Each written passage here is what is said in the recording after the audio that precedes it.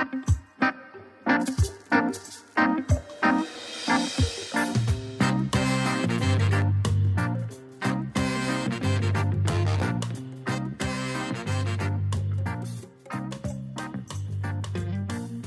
up, everyone? This is Shiragam, and I want to welcome you to the newest edition of the Hashish Inn, brought to you by Rosin Evolution.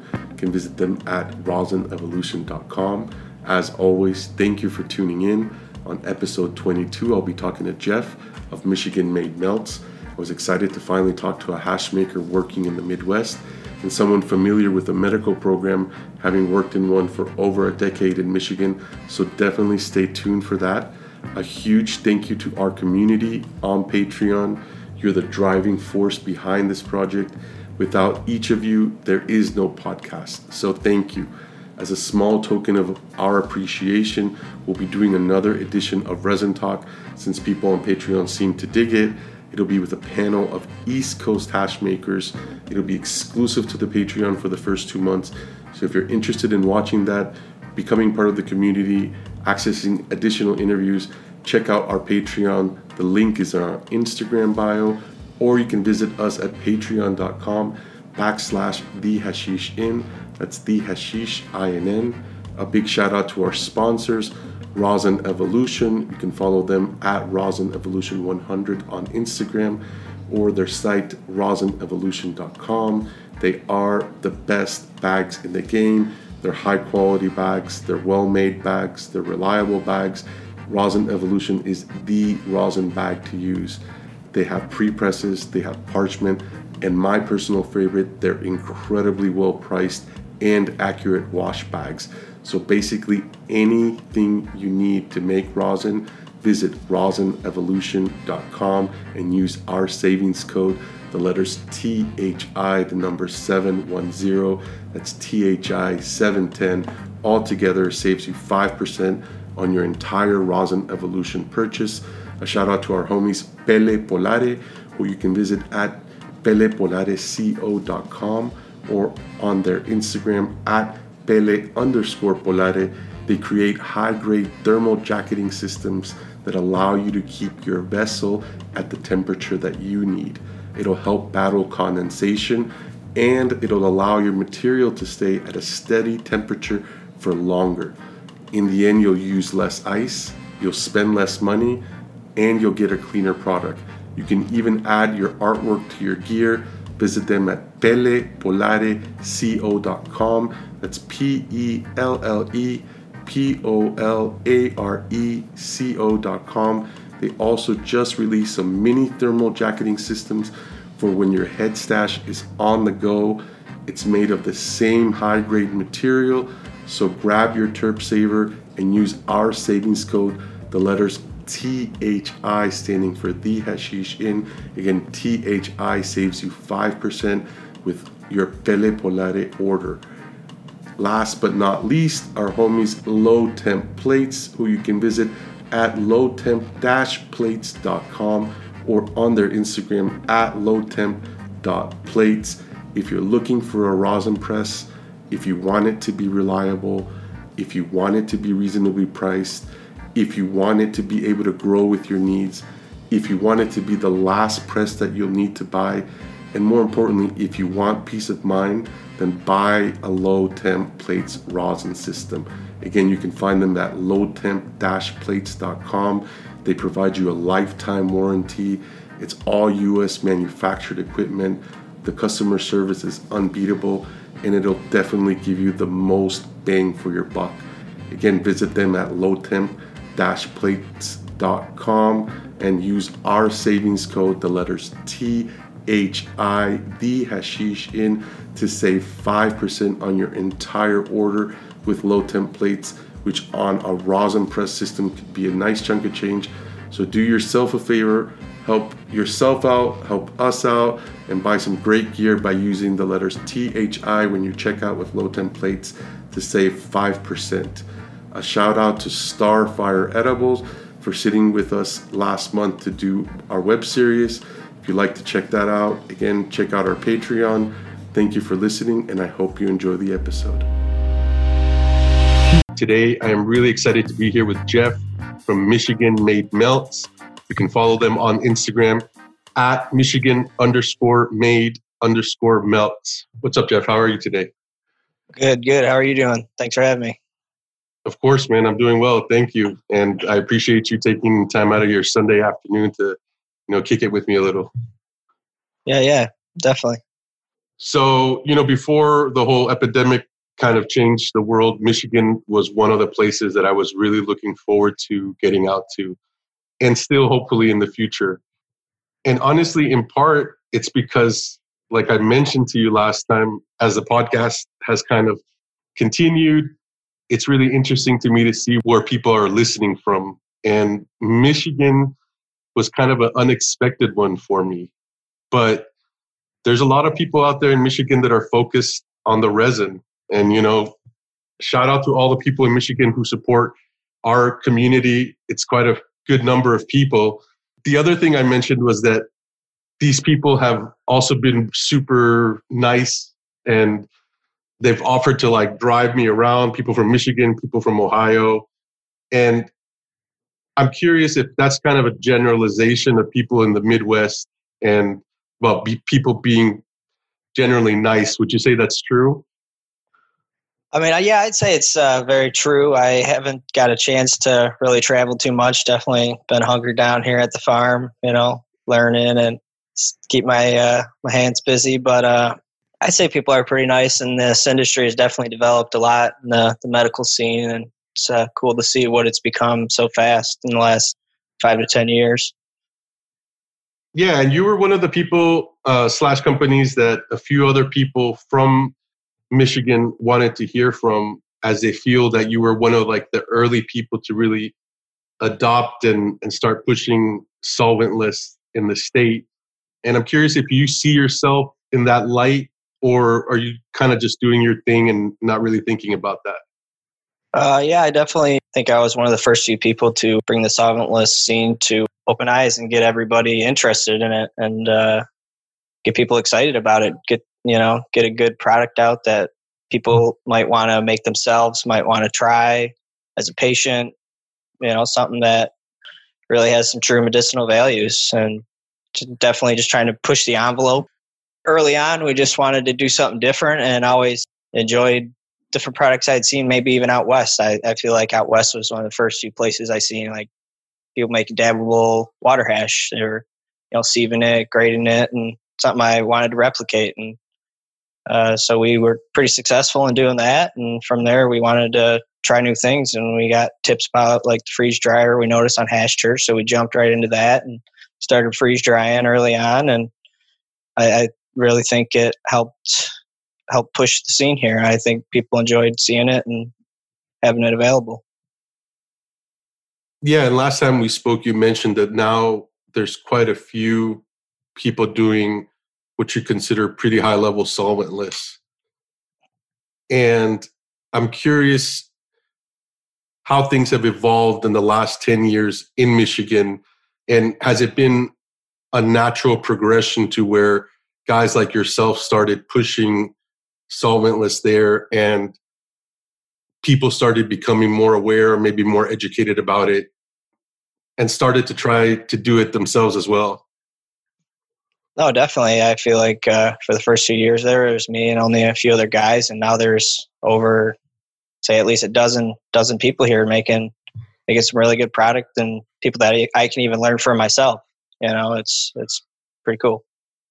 Yeah. So going back to the idea that we talked about a little earlier about, being nice, and you mentioned the community, the cannabis community kind of being helpful to each other. Do you feel like everybody's generally pretty helpful and pretty willing to, share tech or whatever it may be?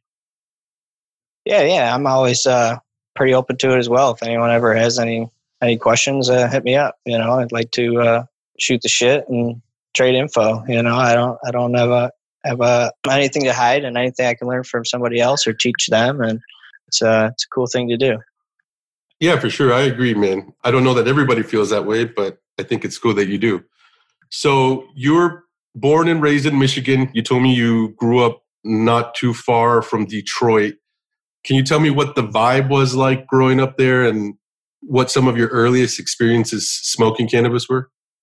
Early on, I mean, when I was first growing up, the medical scene really wasn't around. So just like anybody, it was kind of hard to get something or had to go somewhere your parents wouldn't approve of. But as things came along, I think I was just getting through high school as the medical came about. It was still kind of strict, though. It was only a few people could get it. You had to have cancer or something like that, something pretty serious. But a few years later, I think I was in my 20s. My roommate got his caregiver card, and I kind of helped along with the grow and got to get my hands in there and learn till I was old enough to get my own thing going. But shout out to him for helping do that and getting my feet wet early on, Yeah, and I'm curious, do you still, I guess, have any kind of working relationship with that friend, or is that something kind of the past?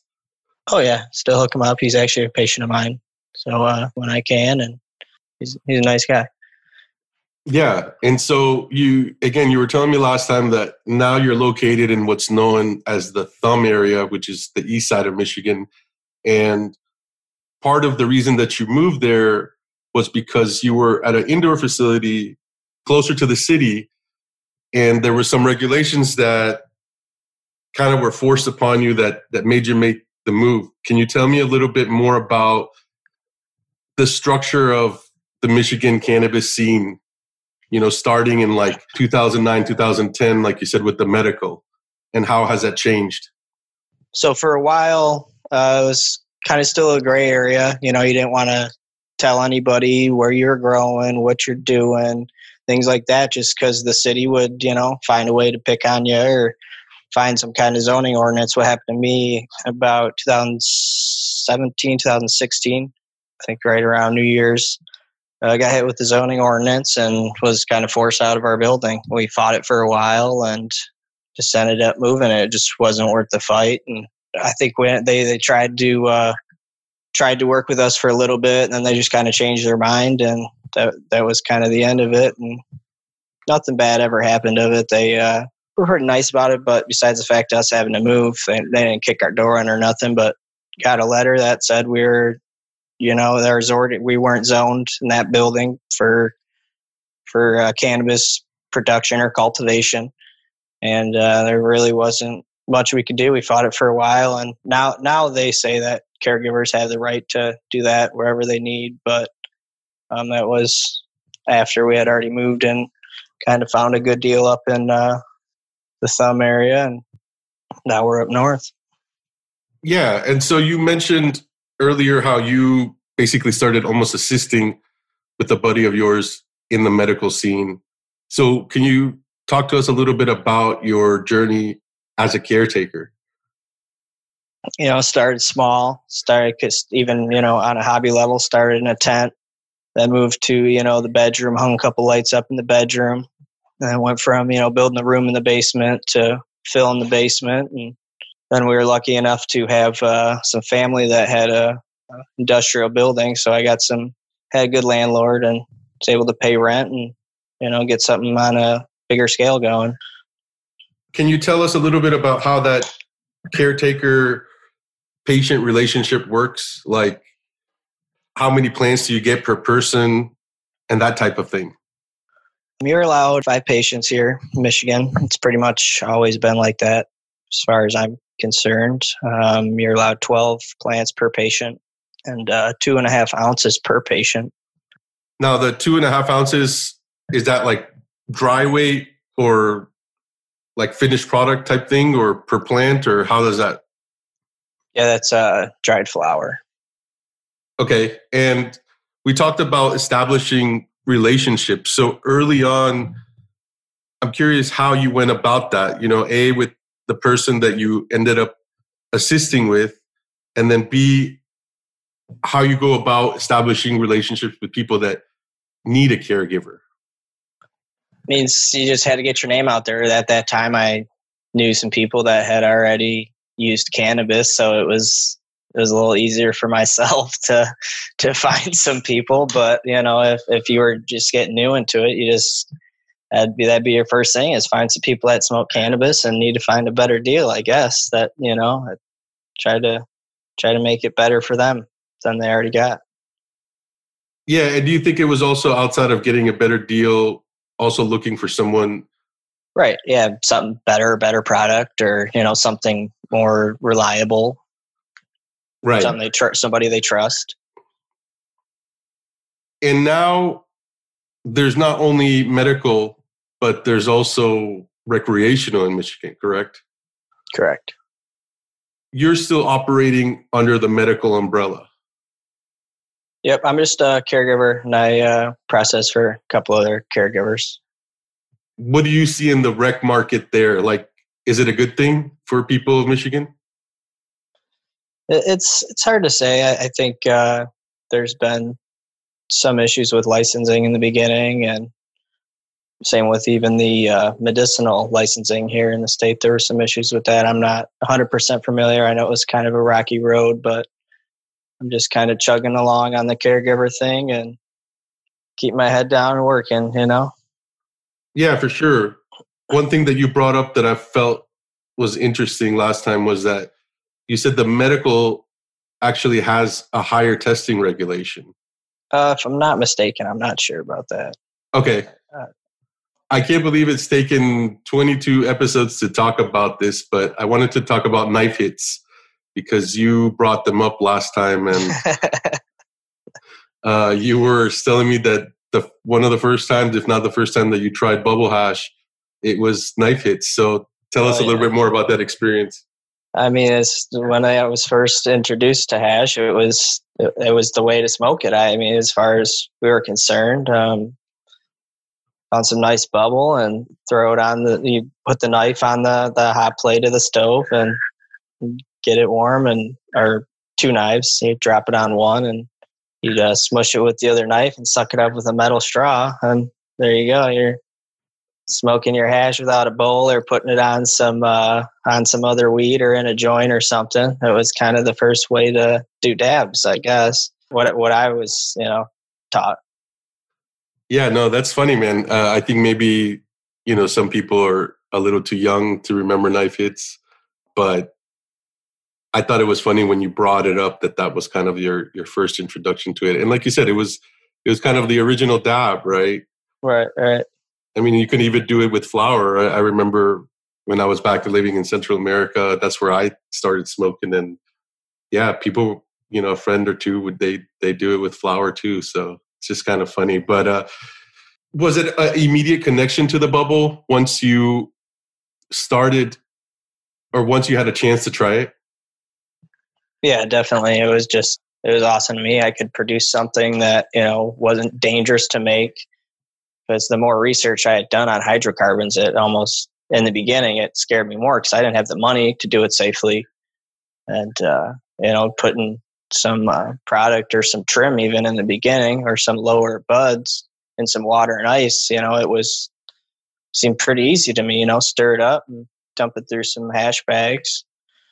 I think I had watched like some video on YouTube of some guy making, or somewhere on the internet, and I gave it a shot, and we came up with a little ball of hash that was way more than we'd ever found around town, and that was awesome to us first few times. I found that interesting last time that we talked, that when you were talking about washing material early on, it seemed like you were so much more excited for the wins, for the times that you guys actually got hash, as opposed to being too hung up on the losses of the times that you guys weren't yielding hash. Yeah, because we definitely learn from it. You start to put things together and realize what's going on in maybe your environment, and you start to learn about cold rooms and things like that as time progressed, and we learned how delicate really the trichome was, and all the the things and variables that we needed to control in our environments and in the production of it. You talked about watching videos. What were some of your references at the time?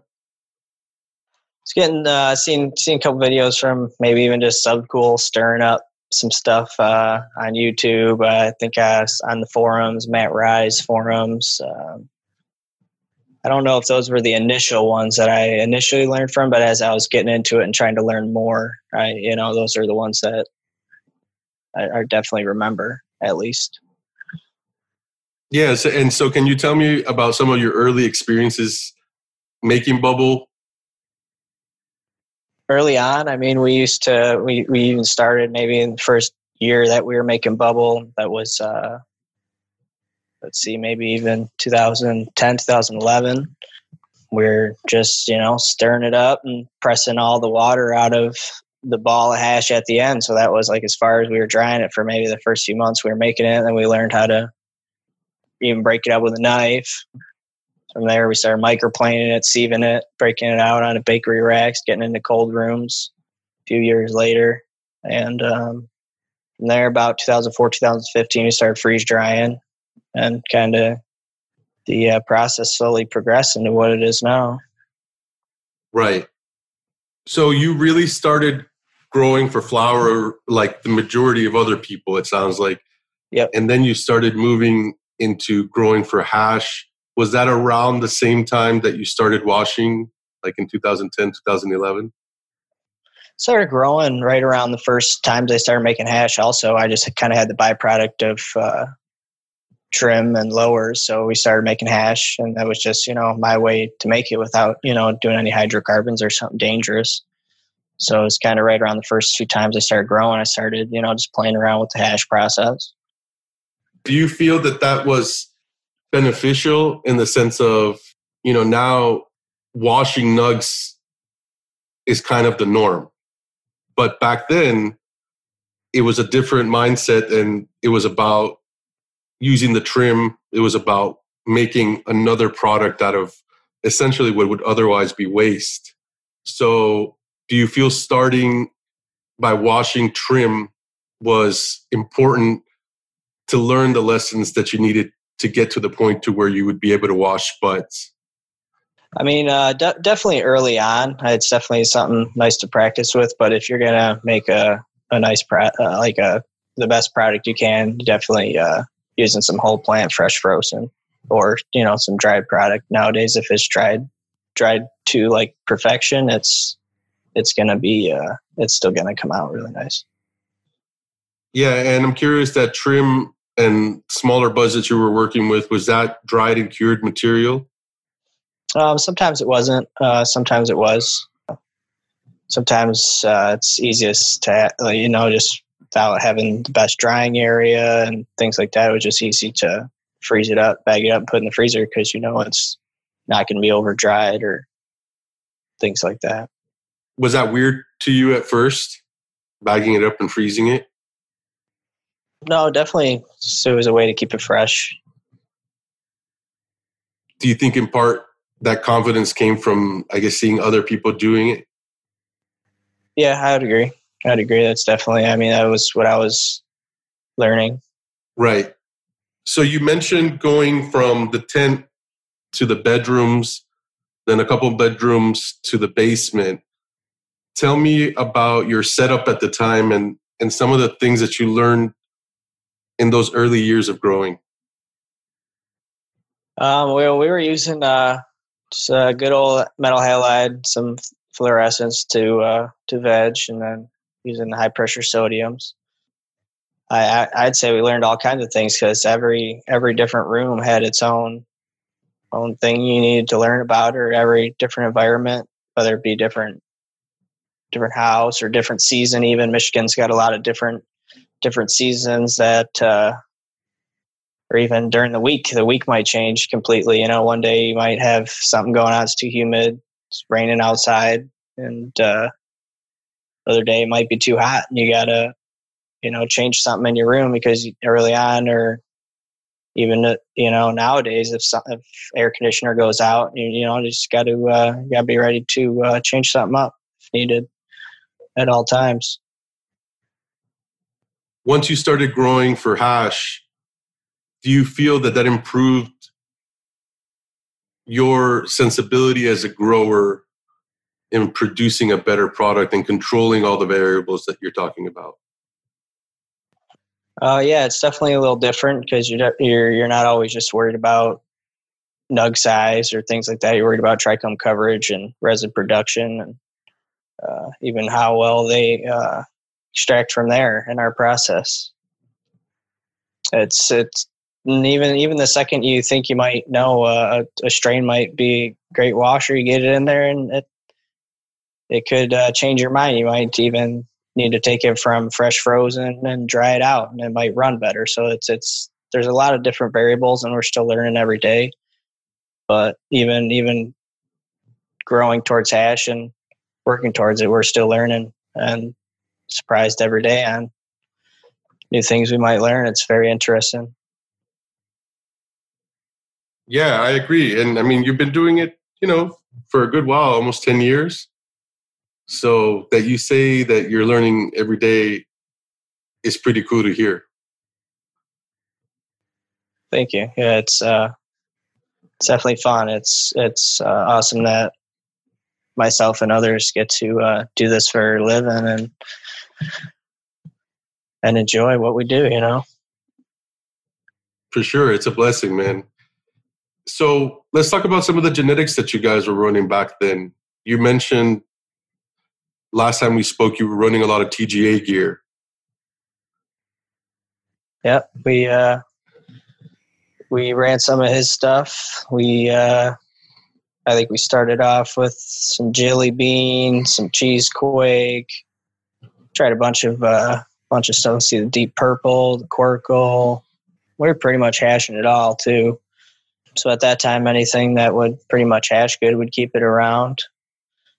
See, the jelly bean definitely washed pretty well. Yeah, and it's funny, and I bring this up specifically because I've had other people mention growing TGA gear kind of in their early growing / hashing career, and they weren't super stoked about it. They weren't really, I guess, getting good results from that. So I found it interesting that you were, and like you mentioned the deep purple, and you said that was the first purple that you got to produce any kind of water hash. So it's intriguing to me, the contrast. I mean, you got to sort through some gear, just like anything. You got to maybe go through a couple phenos and find one that's going to work pretty well. It's definitely harder back then. There wasn't as many breeders breeding towards water hash extractions or hash extractions at all. So, I mean, they definitely had to maybe do some more sorting through genetics in the past than you have to now. But I would agree. There's definitely better breeders as time went on here. Right, for hash specifically, like you're saying. Right. So going back to the idea of the jelly bean doing well for you guys, was that a selection that you had made, obviously, from like some packs? Yeah, I mean, I was pretty much always planting my own seeds. Most of the stuff we would run, we'd get some clones from a few other buddies, but most of the stuff I would run was from seed. Was there a reason behind that? Was it like about keeping health in your garden, or was it just about trying new gear? I try new gear and having something that maybe somebody else doesn't have. Yeah, and talk to me a little bit about your selection process. Like, how do you select the plants that you want to keep? First of all, we're usually going to be picking something to run that we're going to like the terps in the past or like how it's washed in the past to begin with. Very rarely just take a shot in the dark at some names or something like that. Definitely usually have to have some data or have somebody who's, said it's done well for them, or see it has done well for somebody who we look up to. But from there, yeah, something that's got nice terp profile, it's going to have to wash well. It's going to have to produce. I mean, it's going to have the couple same basics that most people are looking for. Right. And did that dynamic change from when you first started to now? So, for example, at the beginning, were you willing to grow and wash more random things, let's call them, as opposed to now, where you need to, like you say, have more data to back up your selections? Yeah, because there wasn't as much in the past, as much data to go off of. So you kind of had to dig down and create the data, and to figure these things out and share them with other people and show them how they yield, how they do in certain processes. But that, that could be phenotype to phenotype or different clone could do totally different. So, it's a lot of variables. For sure. Do you feel like it's still going to take a subset of people to continue popping random stuff and trying to process it into water hash outside of the people using kind of tried genetics? Yeah, definitely. If you want to, find the next best thing or find something that's better than what most people are used to now, something that might yield higher or have a higher trichome density or a different terpene profile. Yeah, it's different terp profile people aren't used to. Something new pretty much, or something better. It definitely can't hurt to think outside the box or try something new. Yeah, I mean, I'm sure it's time consuming and expensive, and I guess that's probably one of the hardest parts about that. But I agree, man. I think if people are just searching around random things that maybe nobody else is and find something cool, that's pretty cool as well. Definitely. So you told me it was either 2013 or 14, you were able to get out to Colorado. You hit up the 710 Cup. And that was the first time that you had really seen water hash outside of Michigan. Can you tell me a little bit about that experience? Yeah, we had ran into a few people that were making water hash out there and got to trade some products. Most of the stuff that was going around the cup was obviously hydrocarbons or BHO and kind of the normal scene that was happening around Michigan, just a lot more of it. But it's definitely cool to see the scene had, how it progressed over there in a few years from being legalized, or I think that was the first year it was legalized that I was out there. It was cool to see, what had happened and that, that could happen elsewhere. It was a cool thing to see. Yeah, and you told me you came across Nicotine and that after the experience of seeing the water hash out there and meeting a few people out there, it kind of helped you, let's call it, up your game once you got back to Michigan. Yeah, definitely. It definitely got me excited to get back to work and, try to up my game. So you brought up the hydrocarbon. I'm curious, did you ever open blast or did you ever try that? Or were you, like you said earlier, just not really, that really just wasn't appealing to you? Yeah, no, I had never tried it. It just wasn't appealing. The more research I had done and all my buddies, well, not all my buddies, but, a few people were shoving stuff in a plastic tube and hitting it with the lighter fluid, and it just, it wasn't appealing to me. It didn't seem right. Yeah, sounds smart. So earlier we talked about the fact that you were growing near Detroit. You were indoor. Now you're in the glove and you're running greenhouses. And to me, at least, it seems like something that is trending amongst hash makers. So I'd like your thoughts on greenhouses and maybe some of the plus and minuses. I mean, I definitely enjoy it, whether it just be to get outdoors and get away from the expensive light bills. It's definitely cool. It's definitely a small learning curve, definitely new things to overcome that, you wouldn't have to deal with indoors, but I'm still learning. This is only my second season, so I've still got a lot to learn, but it definitely seems like it, it's working for me, and I think I might keep doing more of it. I definitely not going to do any less. I think I'd like to put up cup more in the future. And like you said, I see a lot of other people doing it and looking into it, or doing a lot of stuff with greenhouse. I think there's a lot to be had there, but I'm still learning. I just started last year as my first year, and this is my first season with the blackouts and doing light depth myself. So yeah, so the first season, I mean, basically, would you call it like a full term greenhouse? Yeah, it was by the time I had it set up, it was I think it was probably the beginning of June by the time I had it set up last year. So I just put one crop in it and let them rock out and let them flower when they wanted to. Right. And so now doing the light dip, how many harvests are you able to have a year, or how many harvests are you shooting for a year?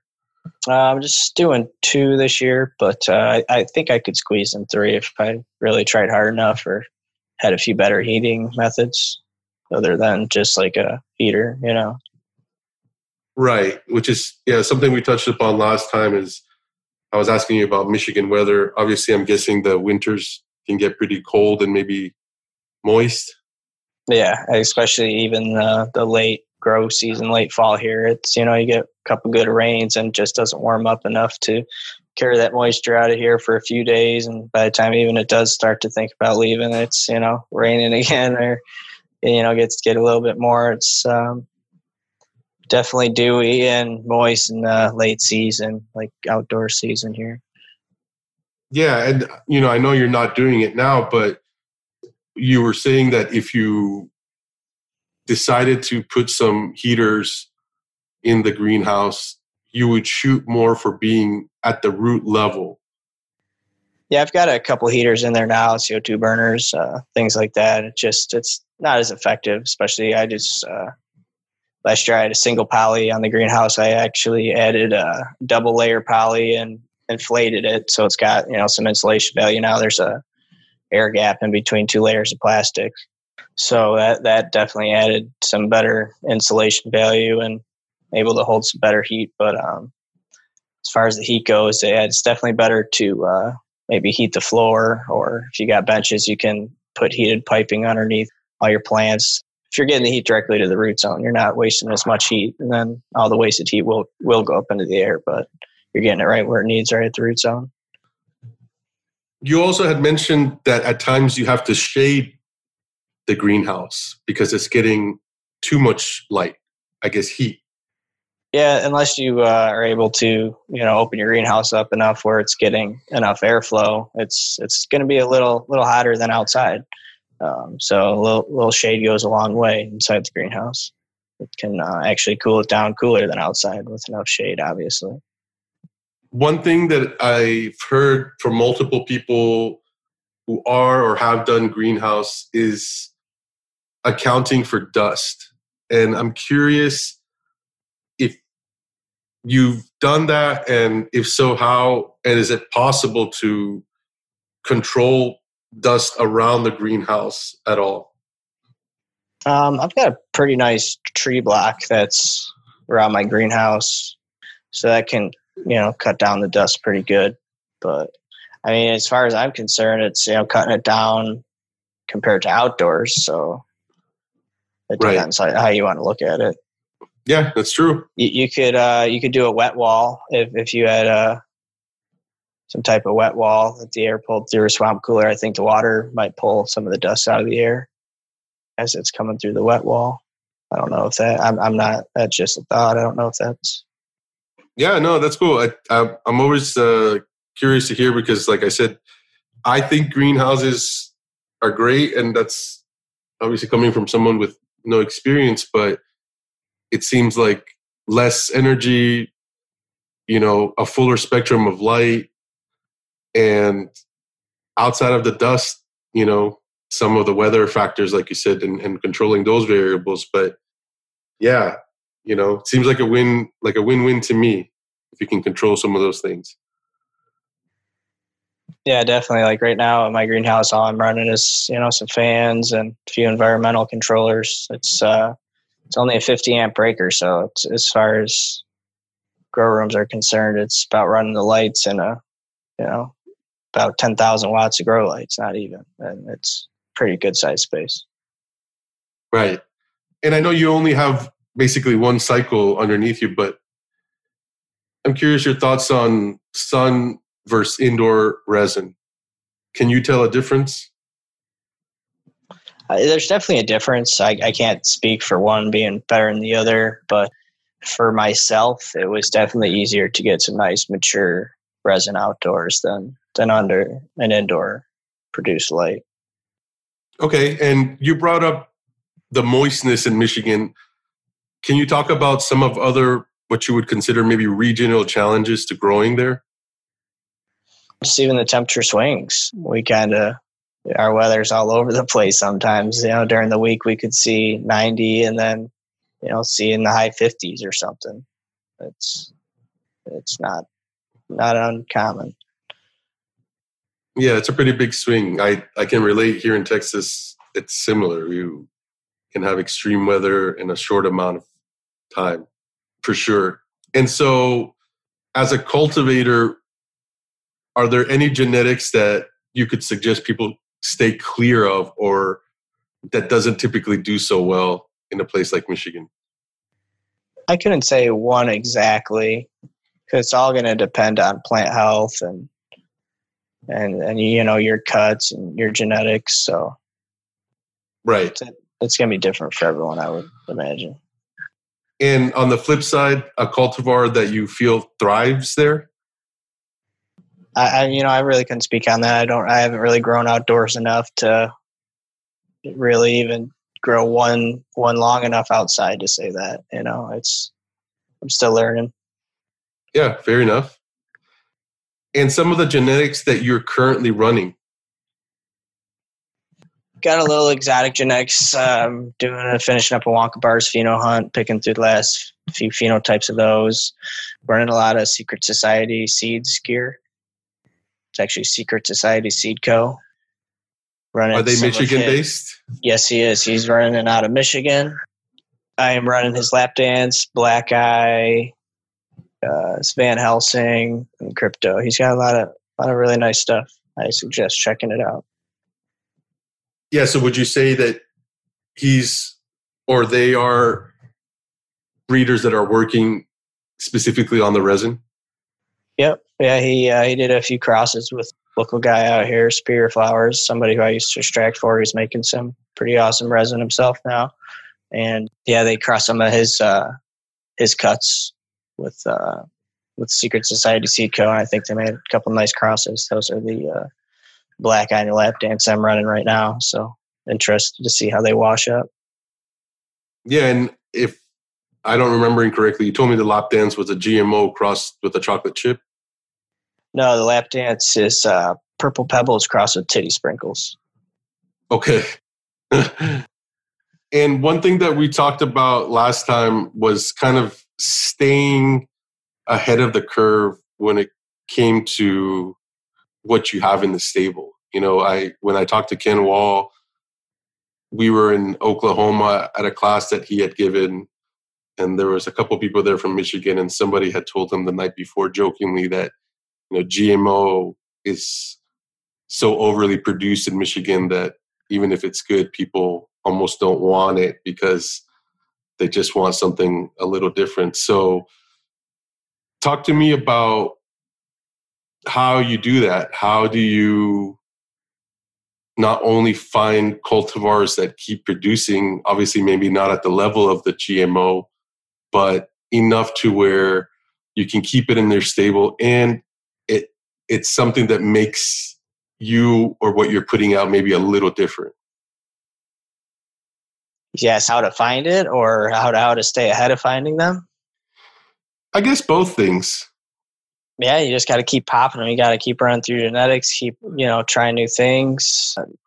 People want a lot of new stuff. They don't want to really smoke the same strains often. There's so many, so many other things to try out there. It is kind of hard sometimes to keep something or get something that everyone's going to be happy with for a long time to come. So that's definitely a hard thing to do, but you just got to keep popping them and keep burning through stuff. I guess faster than everybody else. It's hard, but yeah, I'm sure it's definitely hard. And how do you balance out growing stuff that you enjoy, profiles that you enjoy, versus profiles that produce? Yeah, you definitely got to find that happy medium of something that, is going to produce something that everyone enjoys to use. if you got something that produces a lot that's not, very, not a terp that everybody likes, or you're going to be stuck with something that to be harder to sell. Theoretically, if there was a terp profile that you really liked, but wasn't super popular amongst most people, would you still grow it? Like, do you feel like your palate could maybe influence others into trying something new? Or do you feel like people are pretty stuck in their ways and not willing to, I guess, try other things? I've even had stuff that I wasn't 100% satisfied, with the terps on it. It still, was a nice product, and we put it out and other people loved it. So there's definitely, different smoke for everybody. Right. It definitely depends on the end user who's smoking it, and what you might like or what I might like could definitely be different. But, we could all agree upon a lot of stuff. Probably some are really fire. Yeah, no, I agree, man. Well, I think this is a good chance maybe for us to take a quick smoke break. I want to take another opportunity to thank our community on Patreon for allowing us to produce episode 22 with Jeff from Michigan Made Melts, and to give a shout out to some of our biggest contributors, including Boris from Papa and Barkley, the homie Kevin from Lifted in Dina, Monchu Gardens in Colorado, American Hash Makers in Washington, Haji aka Solventless Terps, Lost Roots Hash in Oklahoma, Kyle the Full Metal Fiend, the homies Daniel, Nate, Big C, and Mario, James the Casual Cultivator, Adam from Mission Hill Melts in Massachusetts, Totem Solventless in California, and Jen Doe 420 now based out of Maine. Thank each and every one of you, and I hope that you continue to enjoy the episode.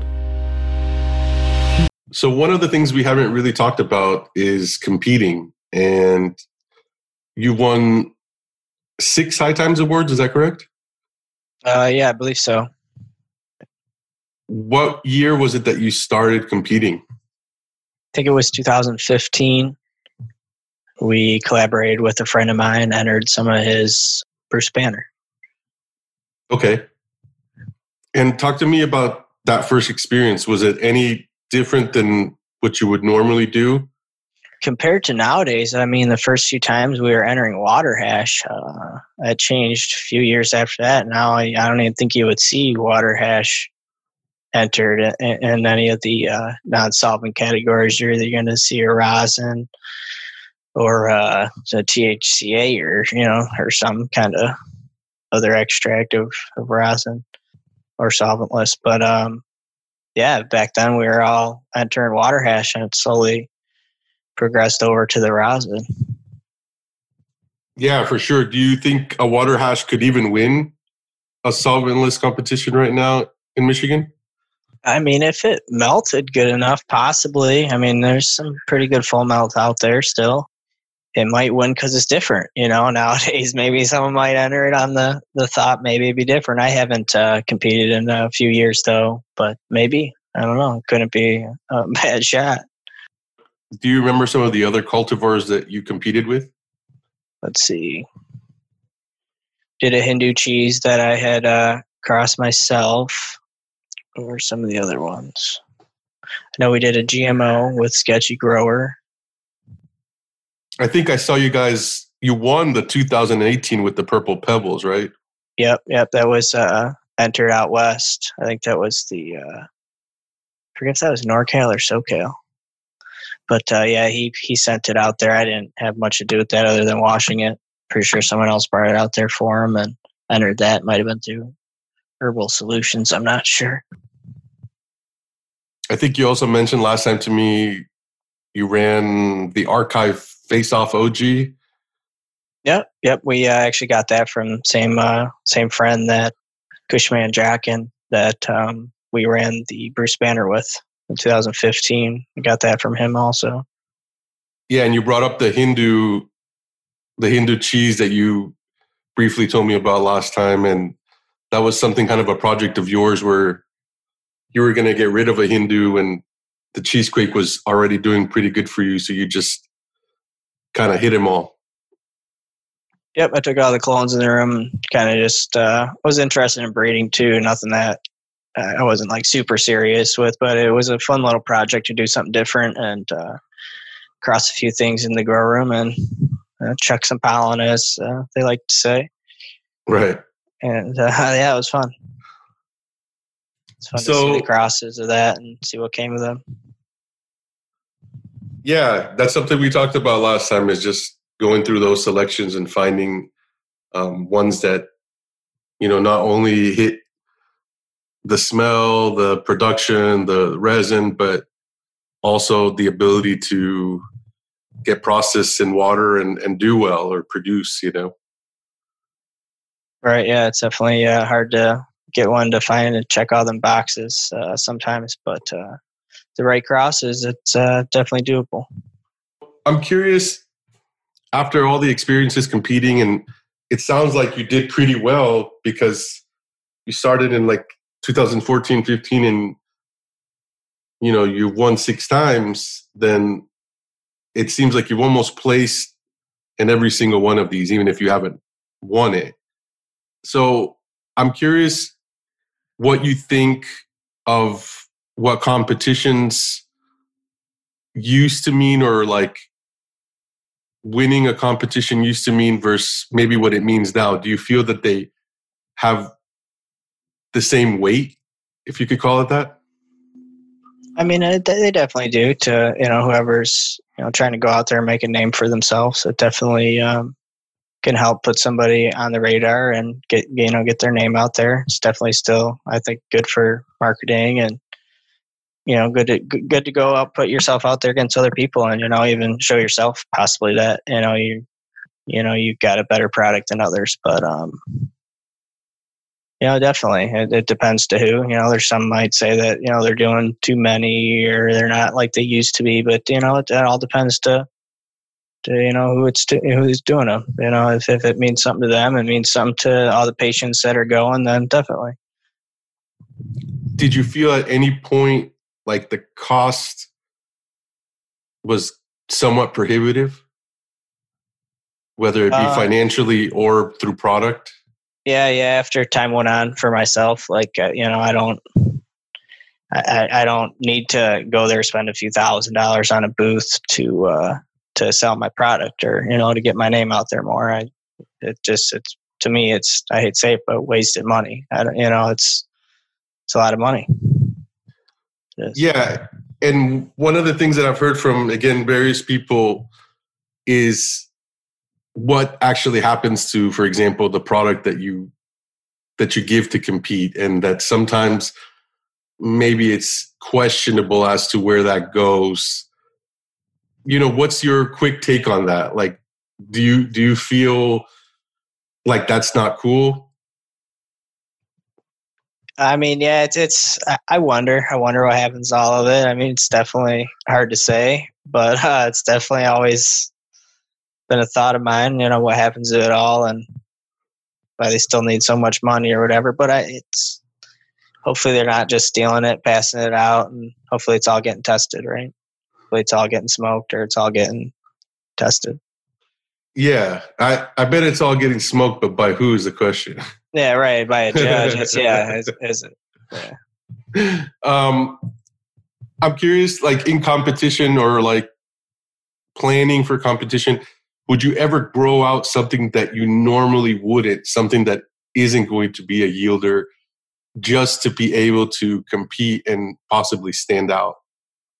Yeah, I mean, that's sometimes the strains that do stand out are ones that don't wash that well. Sometimes you just keep them around for head stash, and those might be the ones that are going to do it. Right. So you talked about the fact of, one of the positives of competing is kind of putting your name out there, right? And especially, obviously, if you're doing well, you're placing, and you are building a good name for yourself.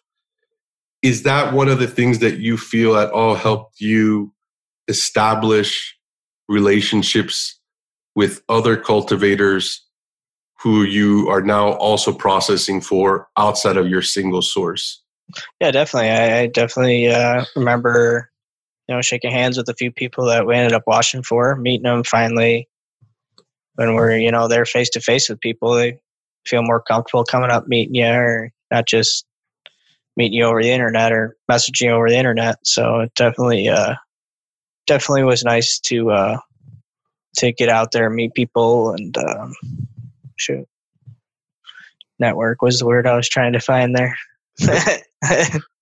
Yeah. Do you feel networking is important if you want to be a processor as well, or just in general in the cannabis industry? Yeah, definitely. You definitely got to find the right people to work with if you're not growing your own stuff, if you're trying to find good stuff to process, or even network with people that might have, better hash making tech or different tech. So you can learn new things and trade information, and you just put your name out there. So you then, if somebody, does need your help, or you can be of value to somebody, that, they know who you are and know who to call. Yeah. And one thing you brought up that I found a little unique was that you prefer to process straight for a monetary exchange and not really looking to do any kind of split, let's call it. And that's a little bit different than a lot of the other folks that I've talked to, or the models that you typically see. Can you tell me a little bit as to why? I mean, for me, it's easier just to stick to what I'm doing and making the product rather than have to sell it, especially being up here, not close to the city anymore. I can just stay working with what I do and not take a cut of the product and just get paid for my time. So for me, that kind of works out. Right. But there are a few cultivators that you do work with that you guys kind of rep each other. Like I said last time, I saw that you and Chiba Hawks typically collaborate together. And so why make the choice to work with some cultivators, or a very limited amount of cultivators in that sense, and not everybody? We've worked with them for a while. We used to work with a few more, but as we got busier and busier, and so did they, it just kind of became fitting that they keep us busy, So they're good to work with. They're, you want to find people that are easy to work with. They are also growing towards, getting products for hash, so they're kind of on the same page as me as far as getting stuff and even helping them in their yield. We like to sit down and try to find out ways to get their things to yield better, and it's just nice to be on the same page with some people, and just think it's easier to find people that you can work with and have a good relationship and work on that instead of having a bunch of different ones, Right. And what's important in keeping that mutual respect in the relationship as time goes on? What are some of the characteristics, I guess, you look for in a partner? Partner for someone you want, like a business partner, any kind of partner? I guess in the sense of like working with a cultivator and being a processor. I guess you just want to, keep them in the loop, let them know everything that's always going on, whether something yields good or bad. You just want to, keep be an open book and, let them know everything, and also kind of teach them along the way. They'll feel a lot more comfortable about the process if they understand it more a little bit. Right. And this is something I asked you last time, and I kind of tiptoed around it a little, but I'll just ask more directly this time, is why would a cultivator choose you to give you the material versus anyone else? Since I'm assuming, especially now, there's a lot more people jockeying for that material. They're gonna have to like your product more than anyone else, I guess, or they're gonna want to try yours. I've had some people wash with me just solely for the fact that they, have heard it was always so good and really couldn't get to try any. That was definitely in the past, but it's usually going to be because that person thinks they're going to do the best job. And you got to show that by making the best product you can and being reliable and doing good business. Yeah, and consistency, I'm assuming, also is a big one in all those areas that you talked about. Right. When working with a cultivator, are you looking for input from them as to what they would want as a finished product? Or are cultivators more looking to you as kind of an expert and looking more towards your recommendations to what you feel their product would be best suited for in solventless form? Yeah, I mean, they might be asking for something, or they might not. So I might ask, or they might ask for maybe a little water hash, kept, or they might want it all squished into rosin. So there's definitely something you could ask, or conversation to be had about that. Has there ever been a time where you've almost disagreed with someone as to what you think should be done with the product, but have just kind of done what they asked because you're basically processing it for them regardless? Yeah, at the end of the day, just like most business, it's it's all, as long as the customer's happy, then that's all that matters, right? If you want to work for someone's business, then you got to do it sometimes. Right. But definitely. I've seen through your feed that a lot of your product seems to be fresh press. And you told me last time that you are getting a little more into like the batter, cold cure kind of type consistency. And I've seen some people online refer to fresh press as an unfinished product. What are your thoughts on that? Do you agree? Do you disagree? Why do you prefer it? I mean, I enjoy the cold cure. I enjoy the fresh press. I enjoy pulling the fresh press out of the fridge and watching it cure up over a few days. So, if what I've learned from customers, they all kind of like options also. One customer might like one thing and another patient might like another. Definitely, to some people who might like it more cured up or buttered or cold cured, well, they might call it that, but somebody else might not. They might like it the other way. So, right. But to me, I think fresh press can store longer. I think it won't change as much in the fridge, or if dried right, stored right. I don't think it'll change as much in a fresh press, but I mean, could be wrong. Yeah, as long as you're keeping it temperature controlled, I guess more so than the quote unquote cold cures. Right. Do you see any downfalls to the batters as opposed to something like the fresh press, out of curiosity? I don't see any downfalls to them. Nope. I mean, it's all whatever the preference is of the end user or the hash maker. Yeah.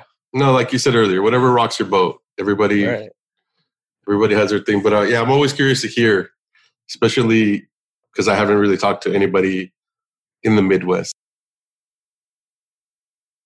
One thing that you brought up was that when you were first processing as a caretaker, there was this weird gray area where processing for someone else wasn't necessarily not allowed, but it also wasn't outright allowed.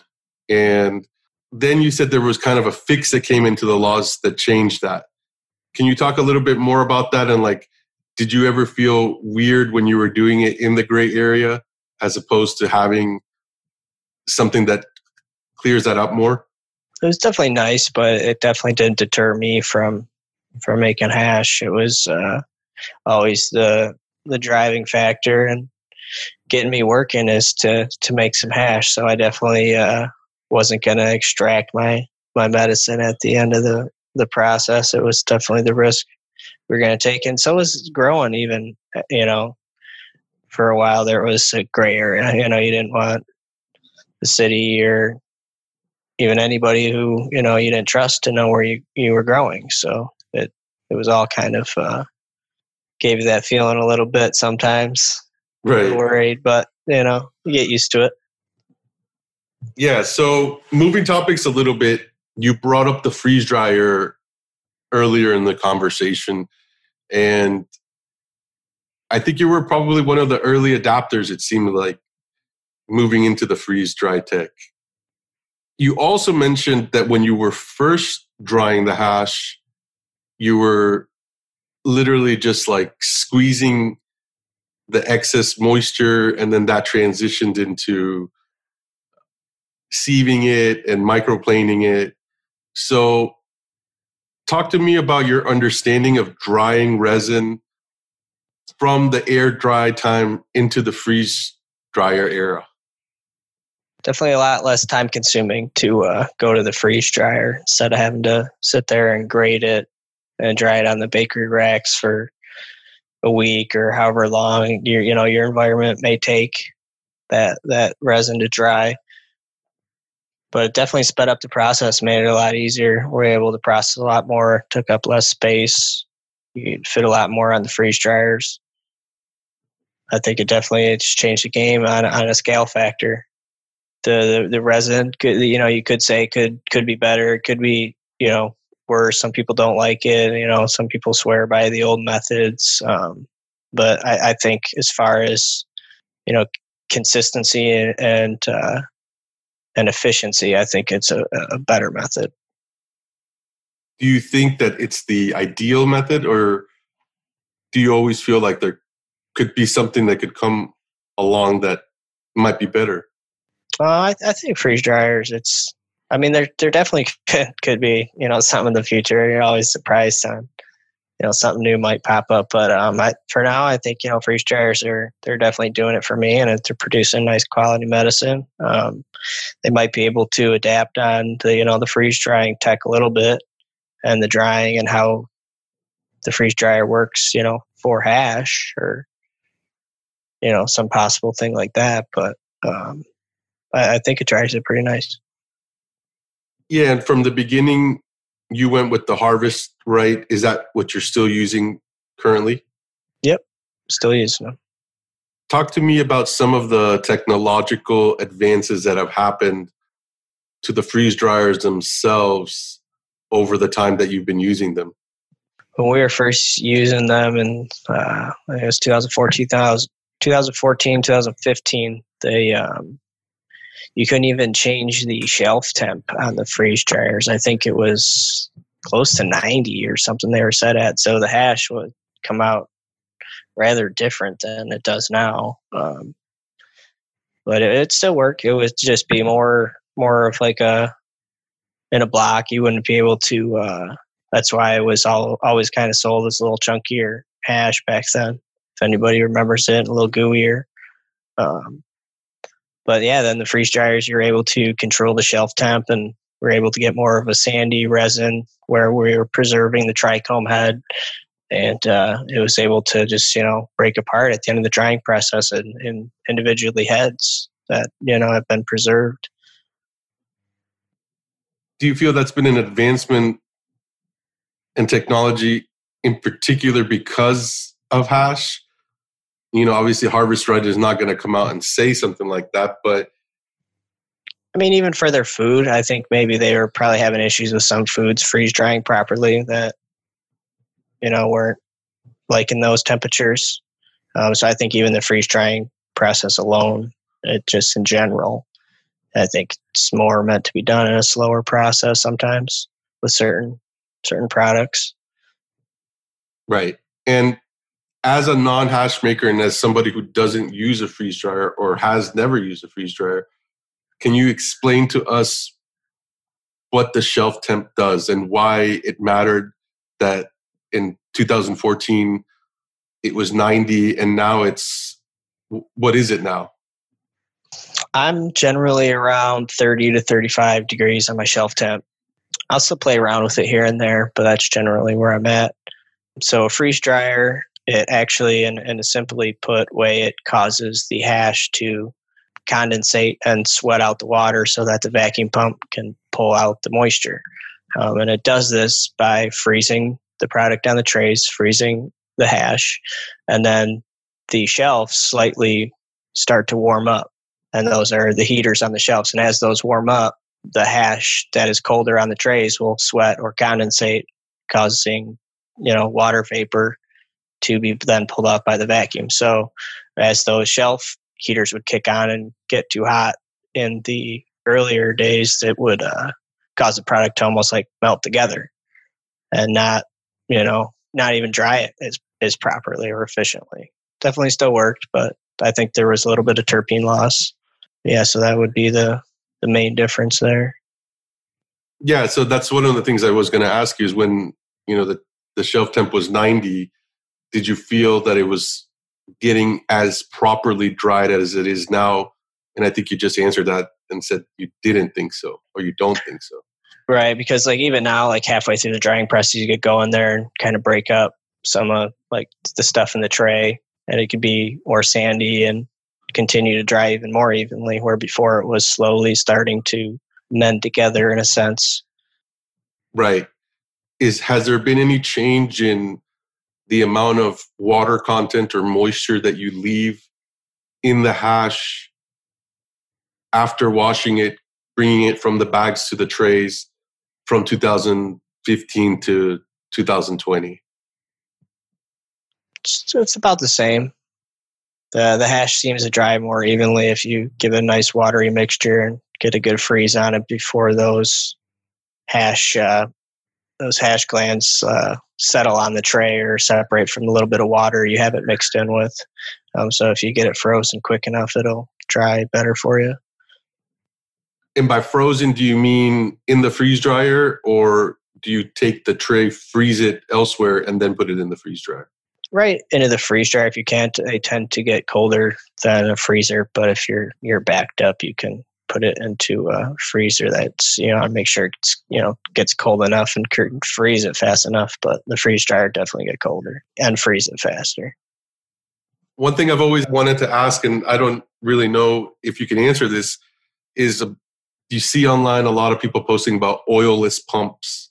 Is that something that you use with your freeze dryer? And if so, tell me about any kind of positive or benefits to that. I actually don't. And I was thinking about that myself here, but I've actually still use all the oil pumps. I have no issues with them. From what you've heard as a hash maker, what are some of the issues that others have had? I'm not sure. I think if anything, some people tend to leak a little oil. They'll spray a little oil out, but I've got oil filters on the exhaust of mine, and they'll catch any misting oil. And really, I don't have any issues with that. So, okay. And if there were one tip or piece of advice that you could give someone who's starting to use a freeze dryer but still learning and going through that learning curve, what would it be? Don't give up. Just keep on trying, and start small, I guess. Try different things. Do you keep your freeze dryer in a cold space? Yep, they're all in my cold room that I wash in. Is that for a particular reason or just logistical setup? I think they run better. Even the oil pumps themselves, I think they run better in a cold environment. Obviously, I know it depends on genetics, but what is a typical dry cycle for you? How long they take in the freeze dryers? Yeah. Anywhere from 2 to 4 days, depending on the strain or how much you may have in the freeze dryer. Okay, cool. So I wanted to talk to you about washes. And specifically, I wanted to start by talking about the first wash. And I would say the first wash seems to be kind of the most coveted wash of all by consumers. And so I wanted to kind of dive into that and really touch upon why you think that is. Why it's the best, you said? Why people want it more than they want anything else. A lot of people think it's the best because it's the first wash. They think you're getting, the cleanest resin out of, your top few bags, but generally you are. If you're got a clean product and you're agitating right, then you're going to get your highest quality out of your first pull. And I mean, sometimes your second will be just as clean, but generally, first wash is going to be your cleanest and your best heads. And they've also had the least exposure time to water. So they might have possibly more terpenes in them. I don't think so, but it could be possible. One thing you told me last time that kind of stood out to me is that you feel that the majority of heads, again, obviously depending on genetics, you feel like should come off on a first wash. Yeah, if you're agitating right, then your first wash should be one of your largest, unless you're trying really, really hard to get some nice full melt and only stirring for a few minutes. But if you're comfortable in your wash and you've got good agitation times, generally your first wash is going to be your biggest. Second, it's going to be a little smaller than that, if not a lot smaller. If you're really, really getting them heads off good. Could be genetics too, but generally we'll see agitation. Yeah. So do you feel like the heads that are falling off first, which in theory would make a first wash, why do you think, if you had to theorize, that they're coming off easier or a cleaner break than what you would get in a second or third wash? I mean, it could even just be like surface area. It could be, the nugs that you have in there, all the ones that are, closer to the outside that have more surface area are coming off easier. Could easily be a different type of head, different maturity of the gland could cause something to come off faster or slower than the other. Right. Yeah. That's interesting because, like you said, there's different types of trichomes, and each of those also has different points of, I guess, maturity, or health, you could call it. Right. And so in the end, they all have a different density as well. Right. And so agitation with water and water hash making is essentially just separation by density. Right. Could be. You said last time in regards to maturity that you felt that the harvest window for hash was shorter than it is for flowers. Can you expand on that a little? I think it could also be just needs to be different necessarily than flowers. Like your perfect harvest for flowers might not be the perfect harvest date for hash. So you might get better results doing a slightly different harvest date for two different processes. Generally, for myself, I like to harvest my hash product a little earlier than if I were growing it out for flower. So going back to the idea of the first wash, it almost seems like a twofold thing. One, that the oil glands in the first collection are fuller or more dense, let's call them. And the second part being the lack of contamination or cleanliness, let's call it as well. Right, yeah, because as you're whipping it more, I think the chlorophyll and the plant material itself is becoming easier to extract or more damage so that it falls apart more. And so maybe that's why just your second wash is, dirtier than the rest. It's not that the heads might even be different, might be the same, but it's got more plant matter with it. It's hard to say. Yeah, it's been more agitated. Right. So I guess the question that I have is, do you feel like the first wash is better off on its own due to the fact that it's less contaminated than adding, let's say, a second, possibly third wash, depending on genetics, and combining all of them to have a fuller range of cannabinoids possibly? Yeah, if you took your first wash and then took your later washes and squished them separate, you're going to see a definite difference in the products. One might, your first one might be more potent. It's definitely going to be different. Do you think that it's more potent, or do you feel like it's less contaminated? Also more flavorful, I'm assuming? Yeah. in most cases. Yeah, it should be. Have you ever had an instance where the first wash was not the best pool you made? The only time that would ever happen, it would have been way back in the day, when we're still experimenting, trying to get any material we could, or we're still learning. If you had something that was pretty dirty or had some kind of other outside contamination, maybe it was like a dusty grow, or maybe they had a dog that they let in the grow room, you could see some of that stuff in the first wash. And if you're lucky enough, you get most of it out in the first wash, you might see a slightly cleaner second wash, but that's going to be your only time that might happen, I would say. Yeah, that makes sense.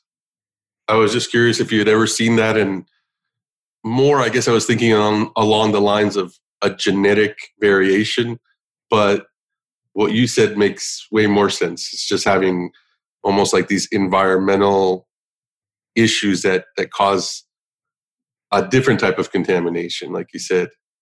Yeah, you'd almost hope that they would extract better than the hash and come out earlier. And, a lot of people with outdoors or some things will do the water dunk method to kind of wash some things off it. So kind of maybe along the same lines there. Right. When you first started washing, were you washing in a machine? When I first started, the runs were so small, we were just doing them in bags, but generally after we really got going, we were using machines, the bubble magic machines. And then we slowly got over into hand wash and just realizing how dirty the bottom of the machines and they really did get, and they were hard to clean. So we started hand washing things for a long time till the Icon came out here this year from ice extracts. Yeah, that's definitely something I wanted to talk about. But the hand stirring went on for how many years then? Probably like 7 years or so. We were hand washing. Okay, yeah, so a while. Yep. Did you find any benefit in hand stirring outside of cleanliness compared to the machines? Definitely the cleanliness and the product itself, just because you could maybe get a better first wash, and compared to those bubble magic machines, they were a little harder at the time for myself to get a nice clean first wash. But I see people do it, definitely not knocking them or anything. I still see people use them and make awesome products. So it's definitely can be done. I think just with the right genetics and the right material, getting it in and washing machine, there's nothing wrong with it. Right, personal preference. Yeah, I've heard the machines can be really good as long as you're really dedicated to cleanliness. Yep. So I agree. With your washes, how are you separating them and processing them? We do it by strain or size. Right now we got the Icon, so anything big enough to go in there, we'll do that. And anything small enough was to hand wash it. Okay, so your first pool, are you separating that by specific microns? Okay. Yeah, I get what you're saying. Yeah, we still use most of the bags. A lot of people will just catch most of it in their 40 bag. They're 120 through 40, but we'll use the 220, 180, 150, 120, 70, and 40 and 25 bag. Okay, and then you're drying those all separately, I'm assuming, as well? Yeah, I'll put them all in the same tray and just kind of know where I laid them and be pretty good about just seeing the differences in it. Or just even for when I'm pulling it out of the bags, you can see the yield and see which heads you're getting more of compared to maybe even their last grow, if they're getting more larger heads compared to smaller ones, compared to, maybe they used new grow lights this time, and you can see that they're producing larger, smaller heads. You can give them feedback on things like that, or even the maturity, if they're taking a different harvest date, things like that, and really keeping all them bags in your in the buckets there. It's really worth it to see the different things that are going on with the strain or the grow. So are you recombining them at some point later once you're rosining them? Yep. Yeah. Once we rosin them, we'll usually combine them all. If we're able to pull a little full melt out of the first run, we will for a client usually or myself. Right. No, but that's cool. I think it's smart that you're going. I mean, it's more work, obviously, to go and separate everything bag by bag, but to have that visual reference and like you said, really see the variations between, crop to crop or genetics to genetics and grower to grower is obviously a valuable thing as a hash maker, it seems like. Yeah, no, it really is. I think a lot of people skip over that thought alone of just being able to see the size of heads they're getting and how many of each size are compared to before or the future. Yeah, because like you said, that is something that that's data that you can share with the grower, and, the grower can directly correlate to whatever is going on in that grow. Like you said, whether it's a change of spectrum of lights or temperature, whatever it may be. Right. Yeah, I think there's a lot to that. Do you feel that the cultivators that you work with have become better growers as well from this type of feedback? I definitely think it helps. I think definitely doesn't hurt. Anything I can help them, any information I can give. Like you asked earlier about even how do you get someone to work with you, I think that's also something that goes along those lines also. Any data you can give them, any feedback you can give them is going to make them feel more comfortable. Yeah, so going back to the wash bags, when you separate everything, you dry it out, let's say you do pull full melt, right? What is your rosin then after that? What's, I guess, the range of microns that you're using to make rosin if you are pulling full melt versus if you're just doing rosin? I mean, it's just about the same. We're just going to be pulling a little bit more of like the 70 or the 120 out of the first run, but generally it's pretty similar. We're not taking like a huge amount. We'll be taking like an ounce or something out of first wash. Right. So your mixed micron range, would you call it like 70 to 149 typically? Yeah, generally, or anything above 150 is usually not going in the rosin squishing. But sometimes it can be.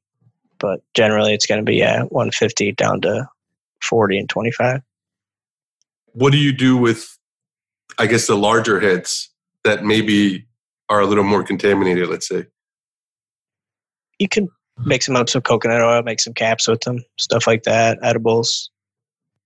Have you found any genetics in the last couple of years that have yielded more in those bags than before, let's say? And which ones? The top few? Or yeah, let's say the 150s, the 160s. Yeah, generally you're going to notice it in your 150 and your 120, something that's got some bigger heads once you're producing some nice bag size, 150, 120 microns, and that's more than your 70s. And, you're along the right lines of maturity and getting some strains that are producing some good size heads. So definitely, I'd say 150. I really like that. It's a really nice size head that if you can get something producing that big, it's interesting.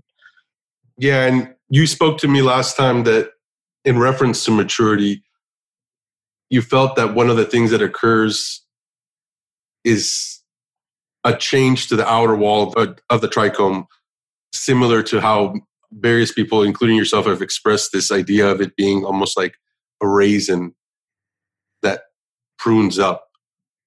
So I'm curious what you make of the 40 bag and what's in there outside of small contaminants that weren't able to be captured higher up.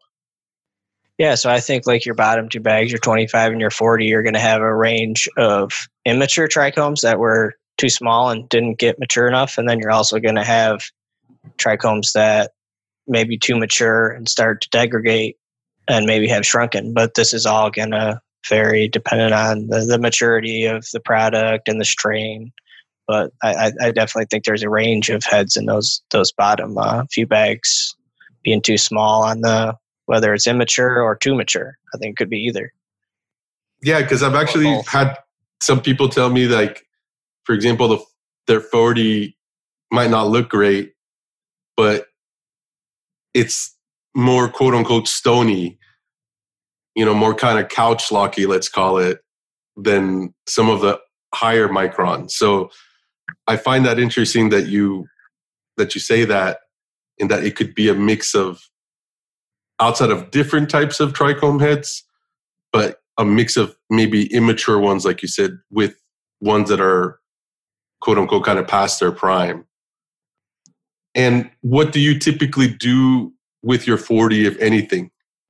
We'll mix all the water hash together, full spectrum rosin, squish it all together. We just mix it all up. Okay, so you do include your 40. Yep. All right, cool. Yeah, that's what I was asking you earlier. I thought you guys were doing the 70 and up, but that's cool that you're doing the whole thing. Yeah. Sorry about the confusion. My bad. No, not at all. I just wanted to make sure that I got that right as well. So, would you say that the 40 brings something to the hash? Does it create or give a fuller spectrum to the high? It definitely gives it a fuller spectrum. Probably wouldn't make it more potent in a THC sense, I wouldn't think, or a cannabinoid sense, possibly. But it might bring more range of terpenes, some different profiles. But some might say if you squish that separate from your 70 and up, that's going to be better. So it might be making it worse, Yeah, everybody has their own way of doing it. I think doing the full spec is kind of cool. I know some people might not agree with that, and that's okay as well. But yeah, that's, I would say, the truest representation of a cultivar, I suppose. Yeah, just having a full spectrum size of heads and terps. And yeah, I found it interesting though that you mentioned that you use the 25 as well, because a lot of people have just kind of stopped using that. Is there a specific reason for that? I think they're maybe it's draining too slow for them when they're putting their water in there, possibly. I'm not sure. Yeah, so is that material still something that you're able to use, for example, like edibles or topicals or something? Yeah, it's still a really good product. It actually comes out really nice and clean. But there's not a whole lot of it. Right. Do you feel it's wasteful to not collect that? Yeah, I definitely. Like worst case, you can just take all the water after and dump it in a 25 bag. Right. Let's talk a little bit about color, since we're on the spectrum of cannabinoids and terpenes. Do you have a color preference? Do you think that lighter hash is better or more appealing than something with a darker tint? I mean, I think there's kind of a double-edged sword to that, because too light, then it's too immature. So I think that you want that right mixture of, I think, like a cloudy head that so your resin wouldn't be necessarily dark, but it wouldn't necessarily be super light, be somewhere in the middle there. But I mean, it's all going to be preference also on the end patient who's going to be smoking it. Maybe they might like a certain way that the medication might be at a little more mature, a little more immature, or certain harvest date. Yeah, so when you're looking for ripeness in your plants, if you had to give us some kind of approximate ratio of cloudy compared to either clear or amber, what would that be? I think you're going to be looking for mostly cloudy with just maybe a couple starting to go amber. You're going to want to get it a little before that, but I mean, I'd say mostly cloudy is what you're looking for. Okay, and was that something that changed for you over time as you started to grow for resin? Were you pulling earlier or later? Yeah, you might want to go an extra week or so than what I would normally pull all my hash product for. If I were keeping it for flowers, I'd probably go an extra week or so. Maybe Okay, a little cool. less, but anywhere another 5 to 7 days, I'd say. Yeah, that's a pretty decent amount of time, so that's interesting to hear. You brought up the icon from Ice Extracts, and you, again, were one of the, seems like, early adopters. So talk to me a little bit about it. Oh, it's a great machine. It's definitely hard to get a lot done when you're hand washing sometimes. So definitely helped up the scale and up the production. Definitely still able to achieve a nice full melt product out of the first wash. So there's definitely no concerns there. It's got full control of the machine, whether it be the strength of the spin or the amount of time that it spins one direction compared to the other. It's all change each one forward, different speed, then reverse speed, different times. It's pretty cool. Yeah, and so what is the capacity on the machine? They've got a few different sizes now, but I've got the 74. I believe it refers to the gallons of the machine. I think it's 74-gallon machine. We've put up to about 12K in material in there. Okay, and then obviously, just to clarify, that's fresh frozen? Some of it might be partially dried. We don't run much dry material, but we do have some growers that will actually dry stuff for like 2 days or so and then bag it up. Okay, and I'm curious, as a hash maker, do you see that make a difference at all with the hash, yield-wise, quality-wise? For that grower, it seems to work. They like doing it. For myself, I don't have a huge amount of like drying space, so it works for me just to bag it up fresh. So I mean, it all depends which way might work for you, but some strains might do better on the drier end compared to fresh frozen. So it's all about playing with all those variables and seeing what works for you or what works for that strain. Yeah, and I've seen that you guys inside the icon are working still in work bags. It's not just loose material in there. Yep, you can run it loose, but I haven't decided to do that yet. I still have always, even when I was hand washing, I always used work bags, so it was kind of familiar to me and the process. So it made sense to just continue doing it.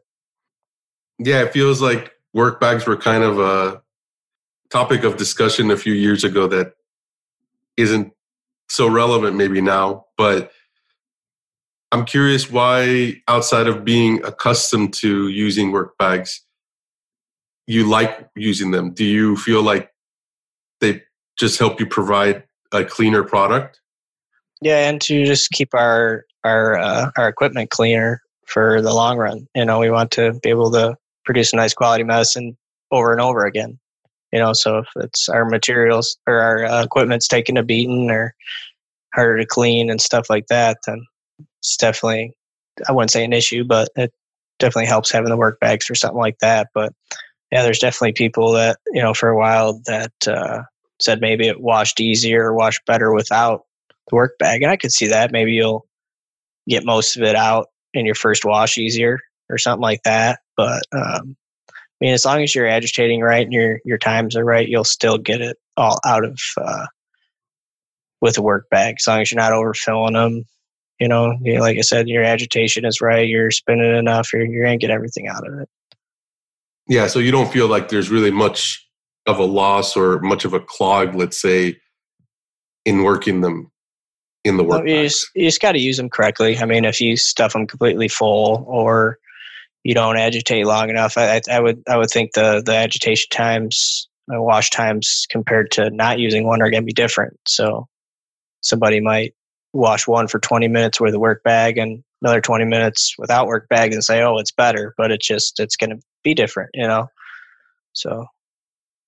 Right. And on a piece of equipment like that, I know you mentioned now there's multiple sizes, but do you feel like there's a fine line between, let's say, someone who is a hash maker on a smaller scale, or even like someone who just does it for personal, and someone who's making more of a commercial, or in this case, a medical product in your case, to spend a decent amount of money on a washer like that versus what that's actually bringing to the person?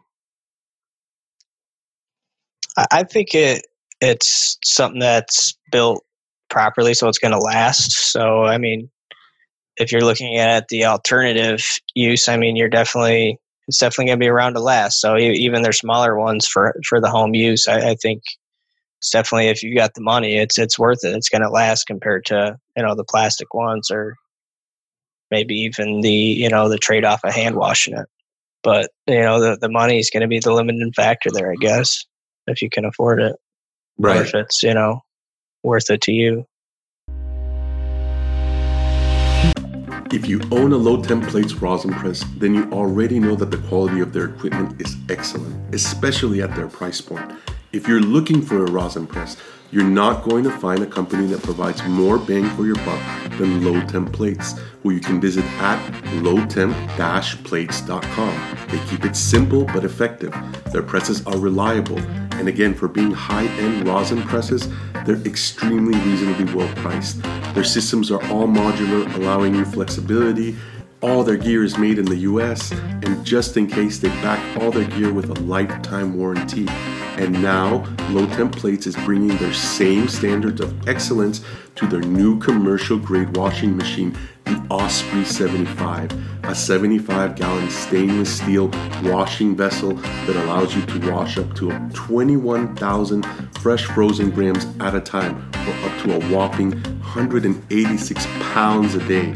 The Osprey 75 is a culmination of years of research and development, and like their presses, Low Temp Plates has created the Osprey 75 with modularity in mind, allowing you to add features such as the double jacketed walls that work well with their optional chillers, and they even have interchangeable impellers. Much like their presses, they want to focus on providing you the absolute best product that they can at the best price that they can. And coming in at $23,000, there's nothing comparable on the market.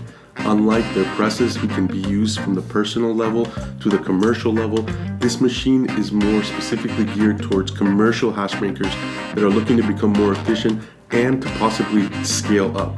The Osprey 75 is now available for pre-order. If you use our savings code, the letters THI, it'll save you $250 off the Osprey 75 machine. Or if you use our savings code, the letters THI, it'll save you 5% on all the other purchases with Low Temp Plates. Again, visit them at lowtemp-plates.com. That's LOWTEMP-plates.com, or on their Instagram, lowtemp.plates. Thank you for listening, and I hope you enjoy the rest of the episode.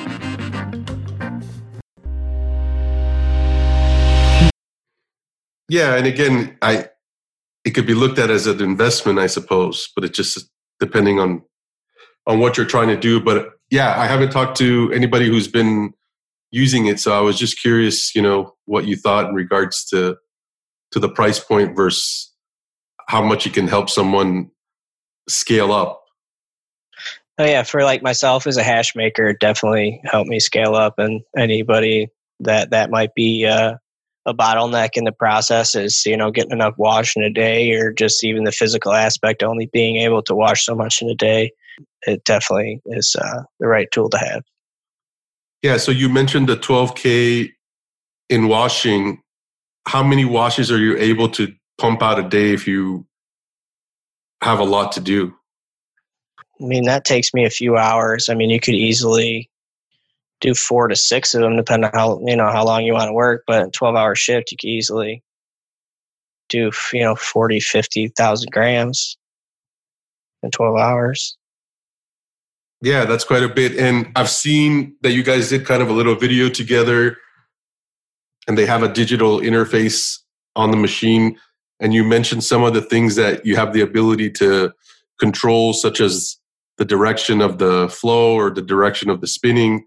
What are some of the other things that you find cool about some of these kind of automated features?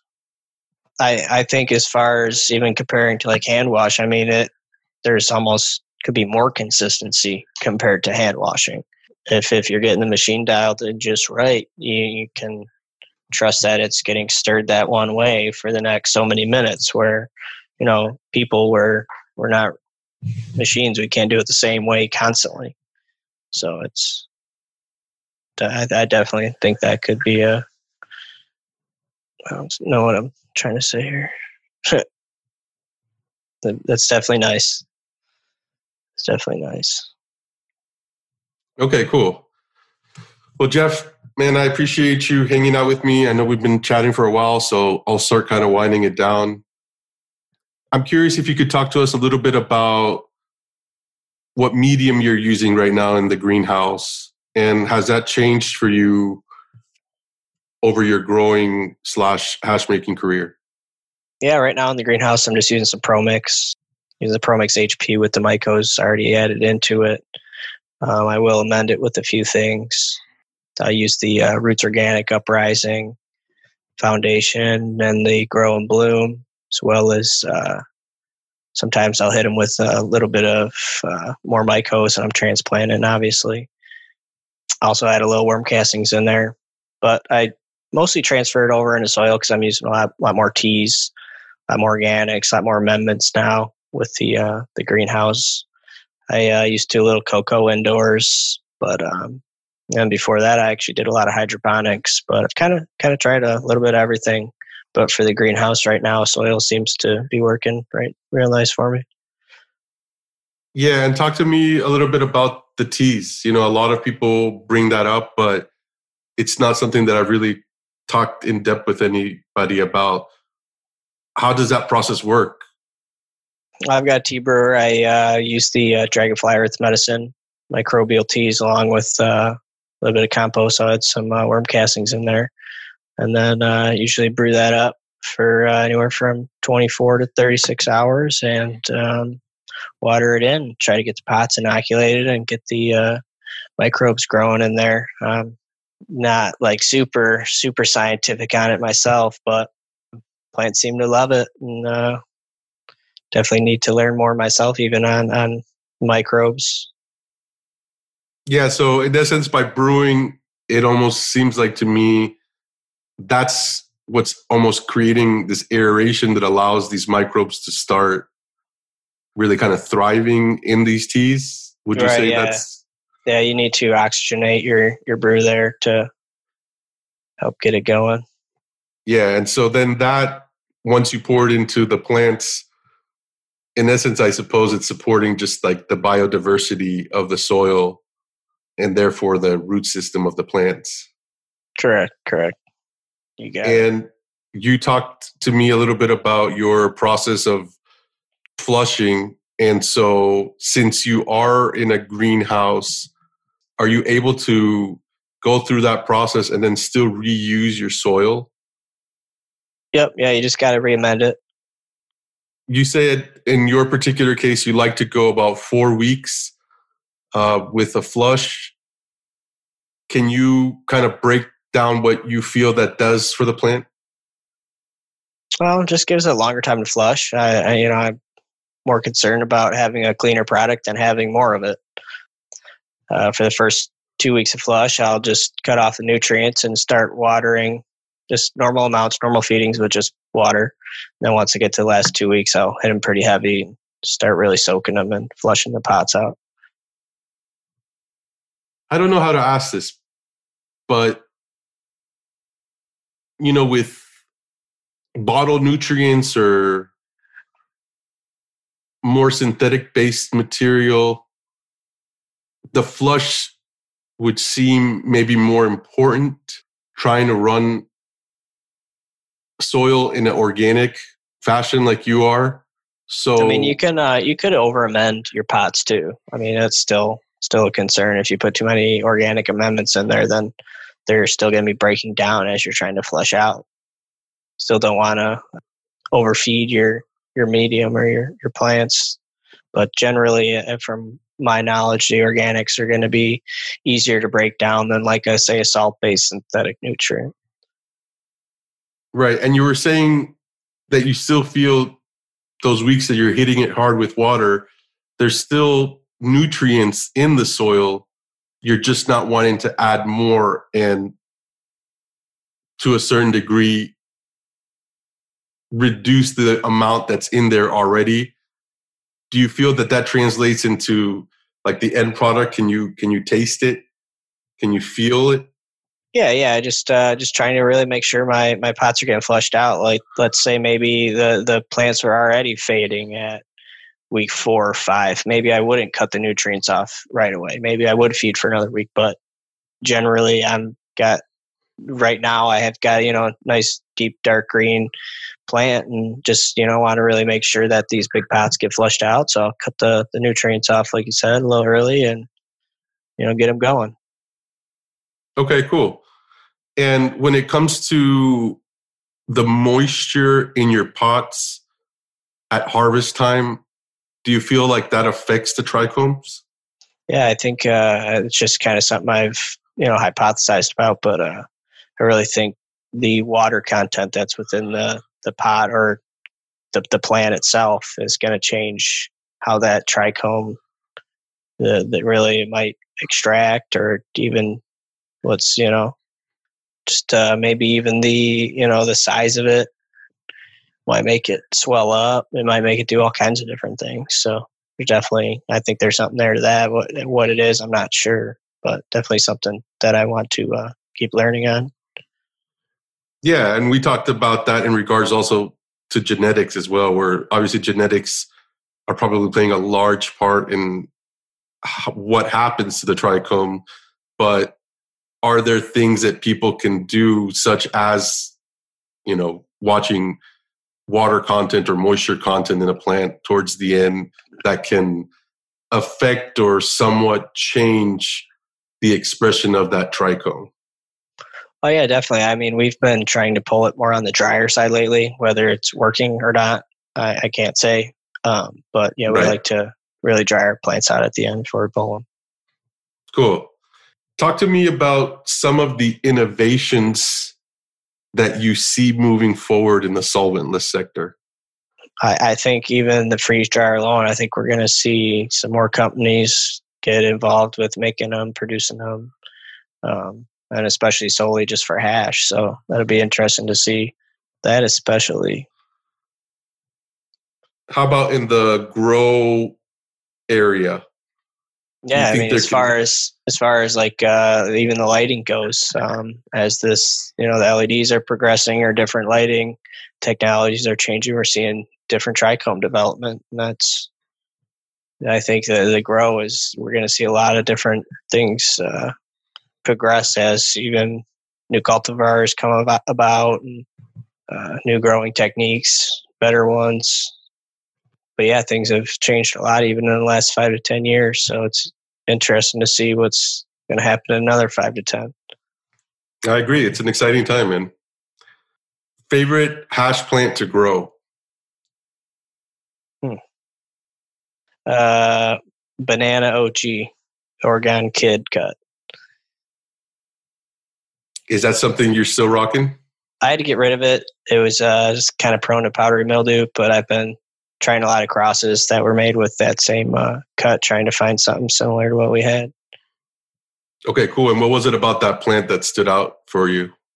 Just the terps about it, man. They were something special there. It'd be interesting if we could find another one like that. Banana OG is nice. I don't know if I've ever had that specific cut, which I know obviously is kind of where it stems from, but yeah, it's a nice profile, so I can see that. Favorite hash to smoke? Might be the Skittles right now. That's pretty nice. I enjoy that. I been running that for Chiba Hawk. I just got a couple cuts from him to put in my garden. He was nice enough to bless me with that, so I guess that would be the one if I just getting a couple cuts from him.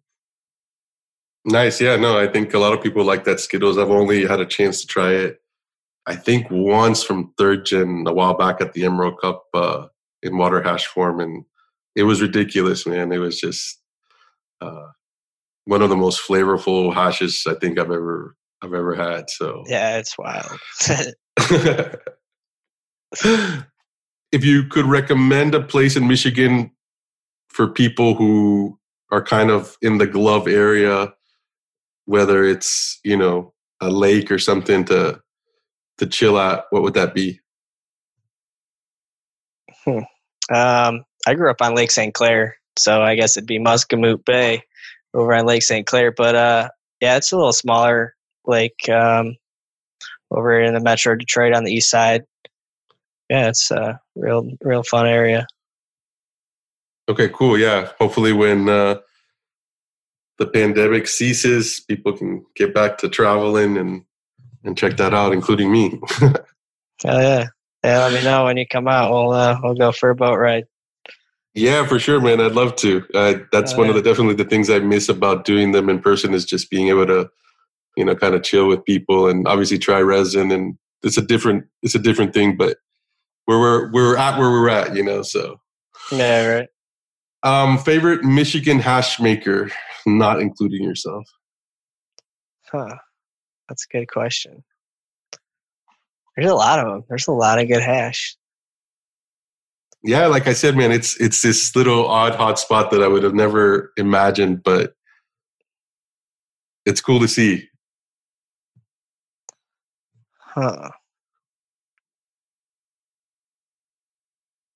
It might be Superior. He's got some nice genetics. Okay, cool. Yeah, and you mentioned earlier you used to process for them, and now they're kind of, I guess, doing their own thing. Yep. Cool. Yep. Yeah, he's got Purple Pebbles. That's pretty nice. I like that one. Some of the crosses that him and Secret Society made that's in it. Yeah, those are the same guys you were talking about earlier with the lap dance and. Yep, and the Black Eye. Purple Pebbles is crossing both of those. Okay, cool. Yeah, I'm always glad to get, people out there who are putting good genetics for hash for people to hear, because you hear kind of similar ones over and over. So I'm glad that you brought that up. If you had to pick 3 hash makers who have been the most influential to you, who would those be? You could put Skunk Man Sam, Bubble Man, and Nicotine. Okay, cool. I'm just curious, and I never really ask as to the whys, but with Skunkman Sam, what's the influence there? Just all the information that he was one of the first few people teaching and handing down his information, and was well known for that. And it was cool to just even hear some of that through the grapevines. It was cool. Yeah, cool. Well, Jeff, man, I really appreciate you hanging out with me. Again, this is Jeff from Michigan Made Melts. You can follow them on Instagram at Michigan_made_melts. Is there anything you want to say? No, man. Thanks for having me. I appreciate it. It was fun. Yeah, it was fun. I appreciate you again. This is us signing off, and we'll catch you next time. Thank you for listening to the Hashish Inn. If you like the podcast, we'd love for you to subscribe, rate, and give us a review. Until next time.